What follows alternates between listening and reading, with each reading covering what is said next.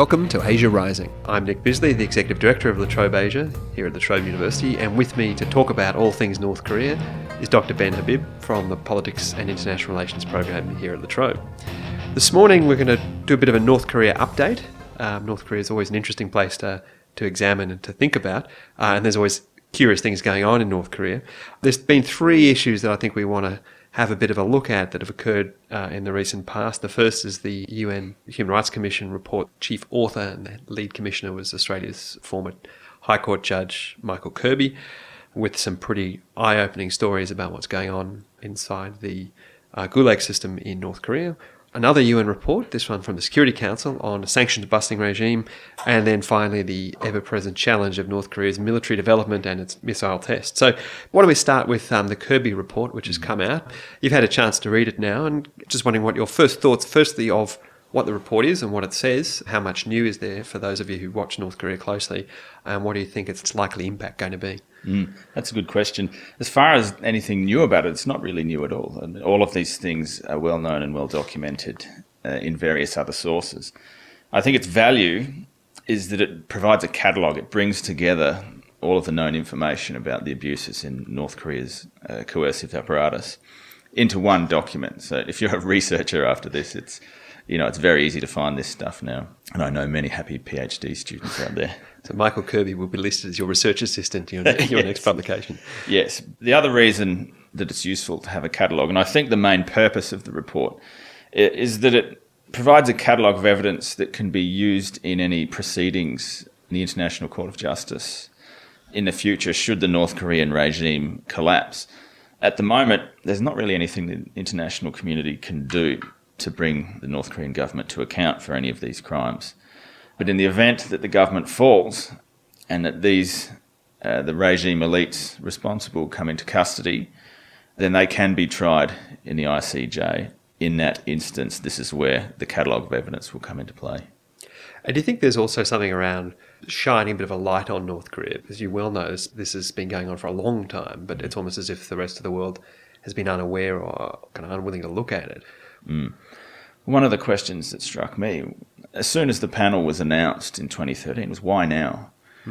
Given that these crimes have been known for some time, what could explain the timing of the launching of the panel and then the presentation of the report earlier this year? Clearly, there's been a lot of lobbying to get a report like this up from various human rights related organisations in South Korea, in the United States and elsewhere. Another contributing factor is the fact that Kim Jong-un is still fairly new to the role. So it may have been felt that there was a window of opportunity to exert some pressure on the North Korean government while the new government was finding its feet. How is it playing inside North Korea? I mean, obviously this is going to be not something where they go, oh gosh, terrible, isn't it awful, we've done these sorts of things. But if you look at similar kinds of reports in democracies, so for example, Australia is regularly criticised by the Human Rights Commission on variously treatment of asylum seekers or Indigenous population, plays out in the media and feeds into the debates that are occurring within Australia. How do reports like this function in a one-party authoritarian dictatorship, and particularly given the kind of propaganda story that North Korea tells its own people about what's going on in the world out there? Well, one of two things can happen. It either doesn't play out at all. I think the logic about why the government would not want to publicise this internally is pretty obvious. The other thing is it could be used as an example of imperialist propaganda, an attack from the outside that's baseless, and they can sort of try and flip the story around to say it's a plot by their enemies to try and destabilise the government. Yeah, because it seemed to me to be something that could very well feed into that broader story they tell around being surrounded by a hostile world that's out to get them, and that the hero family has been the only thing keeping the Korean people safe from this nasty, barbarous world. And look, here's yet another example of this world out to get us. Where to from here, do you think, with the report? Is it just going to be another one for the researchers, one for the history books, and that's it? Or do you think there's any possible life as a book of evidence? Yeah, I don't think it's got any legs beyond that. It served its purpose by being this catalogue of evidence that's now on the shelf, and provides a bit of ammunition for human rights campaigners to go back and look. The international community doesn't have the capacity to improve the human rights situation, and from a military standpoint. So if you followed the arguments made prior to the Iraq War. Now, rightly or wrongly, the crimes of Saddam Hussein's regime in Iraq against his own people were held up as a reason for regime change. Now, that's clearly off the table in the Korean case because Korea is such a unique strategic environment. If a war occurs, then it's a disastrous scenario for everyone involved. Which is probably a useful segue to get to sanctions, because at the moment, North Korea is a society that's isolated on its own terms. It has its own kind of isolationist approach to domestic economic development, but it's also very heavily isolated by a pretty extensive United Nations sanction regime that's been in place for quite a long period of time. And for many who watch North Korea only periodically, often the question is raised as, how is North Korea still here? Here's this basket case economy, large-scale starvation. How does it survive? And one answer to that also that people often say is, somehow they're getting around these sanctions that exist. And we've just seen recently this report from the United Nations Security Council, from the branch of the Security Council that oversees the sanction regime. You've managed to get a hold of this report, which I haven't been able to because it's quite difficult to find on the various websites. So I thought perhaps you might say a few quick words about what's in it. What does the report tell us, again, that we didn't already know? And what can we learn about how North Korea is operating and its sort of complex network of relations and the way it's plugged into the global economy? There's a relevant point here to our previous discussion about the Kirby report, is North Korea is a society that's starting to change. And there are grassroots changes to the economy through street entrepreneurialism that's bubbling up from below. And from above, the government is starting to experiment with various types of piecemeal economic reforms centred around special economic zones, particularly in Rason in the northeast. The Kaesong experiment with South Korea that's been going on for a while. And they're starting to upgrade the Siniju special economic zone just across the Yalu River from Dandong on the Chinese frontier. So in terms of the Kirby report, the blanket monolithic totalitarianism that was presented in that report is not entirely accurate because the society is starting to evolve. In terms of sanctions, it also indicates that North Korea is not as isolated as we'd be led to believe. Regular trade through China with other non-Western countries has been increasing for about the last 5 or 6 years. And what are they trading in? What's this exchange of goods? The big ticket items at the moment are natural resources, so coal, rare earth minerals. It was recently announced that North Korea's got the biggest reserves of rare earth minerals in the world.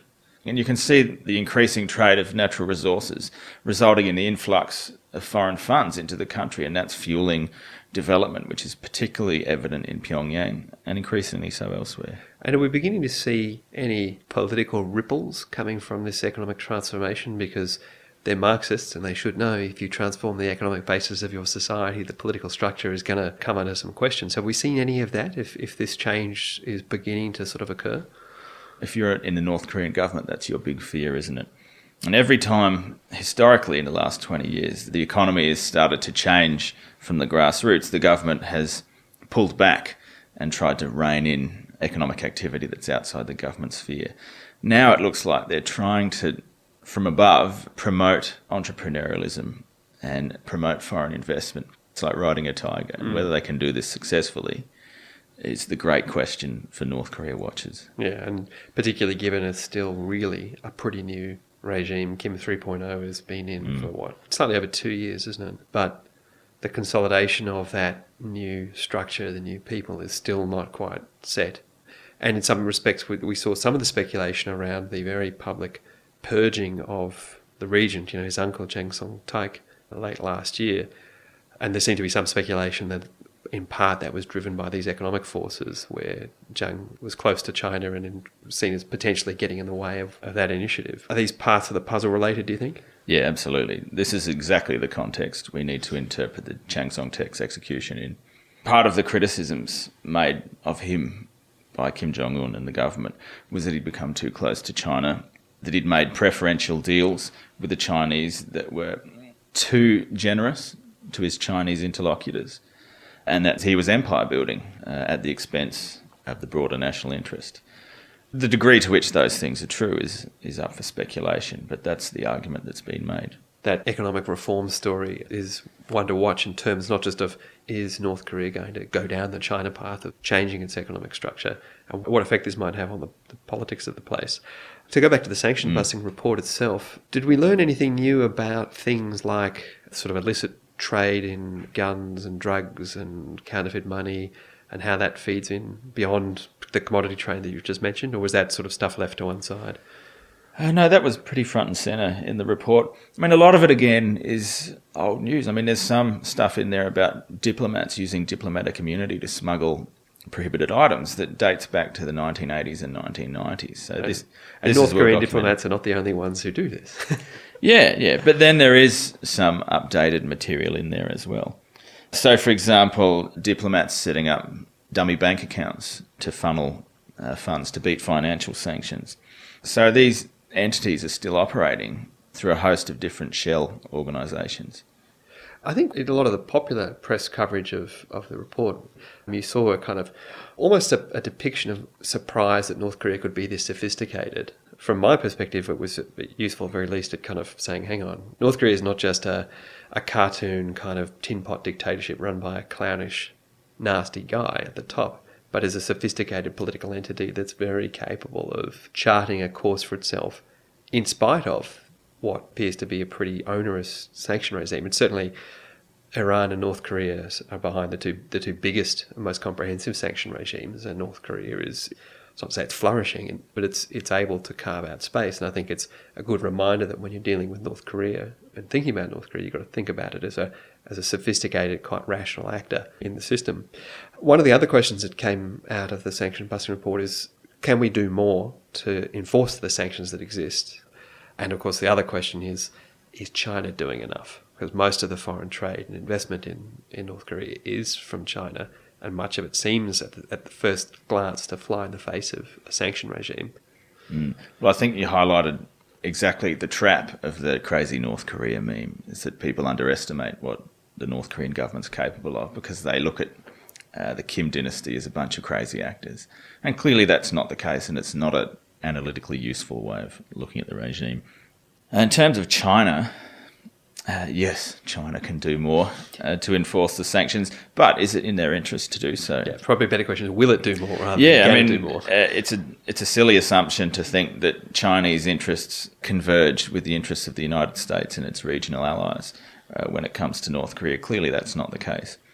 The Chinese don't like it when North Koreans are too belligerent. So this time last year we had the nuclear test, which followed on from a successful missile launch, and a whole raft of belligerent statements from the North that really ratcheted up tensions. Fortunately, we haven't seen that this year, but that's a red line for China. So whenever North Korea oversteps its bounds from the Chinese perspective, then you see the Chinese sign up to sanctions like UNSC 24. But barring that, they don't have an interest in completely enforcing the sanctions. One of the rationales for the sanctions, though not always stated, is to strangle the North Korean government to collapse. Clearly, the Chinese don't want that. The usual justifications for that is the Chinese like having a buffer zone between American forces and the Yalu River frontier. Another argument that's put forward is they like American forces tied up on the Korean peninsula worrying about North Korea, and not in other places like the South China Sea or Taiwan. Then takes us, I think, to the pointy military end of North Korea's broader development. And that is, if we've got a society that's becoming a little bit richer, and it looks like North Korea is certainly doing that, but also a country that's now better positioned to make good on its various military ambitions. I mean, it wants to be able to survive militarily, and it also has been made, I think, very clear it wants to acquire and retain a nuclear weapon capability. We saw most recently, in contrast, as you said, to last year, where things were really building up to test of ICBM launches and a fusion explosion test, what we had most recently was some small-scale missile tests of short and medium-range missiles that seemed to, at first glance, to be in breach of the sanction regime, but we know where that stands. So where is North Korea at in that side of its development, that is to say its military ambition and its strategic autonomy, and do you think it's likely that we're going to see another nuclear test in the coming year? It's well known North Korea's got very sophisticated short and medium range missile system. They don't have anything to prove technologically with these tests, so it's pure diplomatic signalling. And the signalling comes because of the timing. At that period, we had the joint military exercises between US and ROK forces, which they have every year at about this time of the year. This time round, the North Korean government has made its statement, but in a much more measured way. I think there might have been a realisation that they overstepped last year. In terms of another nuclear test, they've still got a couple of technological hurdles to master. They've demonstrated that they've got a nuclear weapon, but it's not clear to the international community yet that they've got a weapon that's deployable on one of their missile warheads. So they've got to demonstrate that they can miniaturise a nuclear weapon to fit on a warhead, and also that they have a long-range missile capability that can deploy that weapon to targets further afield than the immediate surrounds.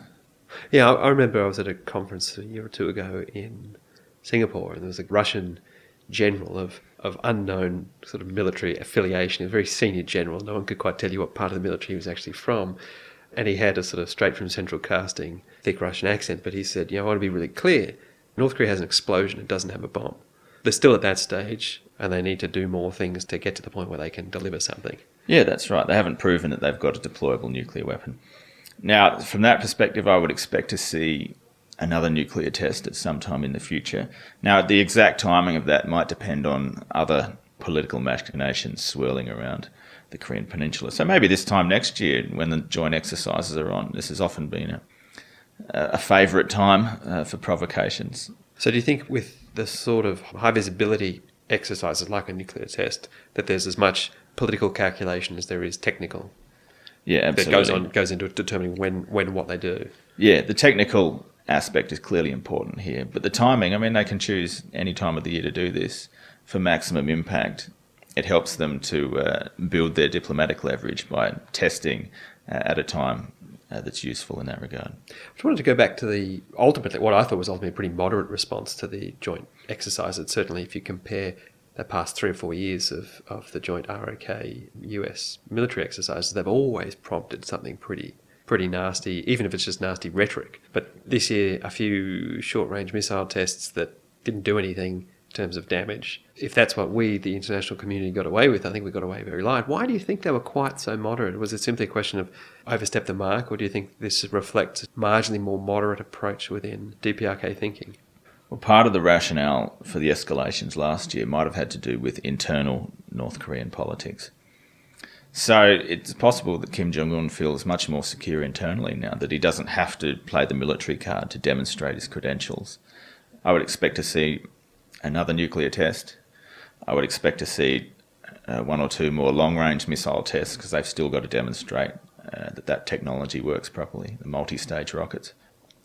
And all the signals indicate that the North Korean government wants this capability, and that there's no suite of incentives, there's no set of carrots and sticks that would persuade them otherwise. My sense is that as time has gone by, we really need to move beyond the idea that the nuclear gambit is large-scale nuclear blackmail. You give us a lollipop and we'll stop behaving badly.